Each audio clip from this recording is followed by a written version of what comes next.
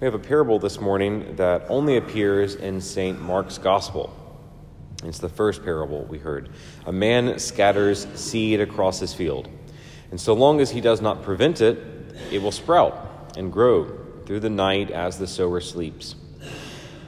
And it is a process. First there's a blade, and then the ear, and then the full grain. But all of this is not due to the encouragement of the sower.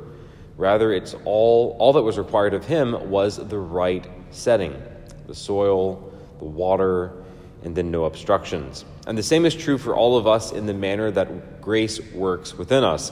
Sometimes we can try too hard in our spiritual life.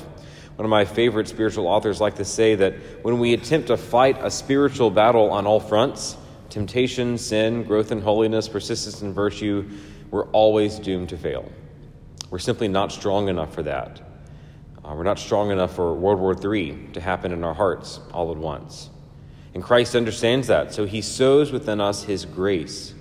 And he asks us that we just simply not obstruct it, but that we give it water from time to time. And beyond that, it is to grow on its own as we sleep and as we go about our business. And so what does this look like? Well, St. Therese of Lisieux says, she speaks of the little way. Another author I looked at talks about how this can be done through our persistence in the little things. He writes, we need to live a series of little things. The little mortification of tidying up after our work, going to confession on the day that we have decided, examining our conscience in sufficient depth that we're aware of where we're failing and of what God wants us to fight the next day, changing the conversation or at least keeping silent when someone is being criticized in their absence.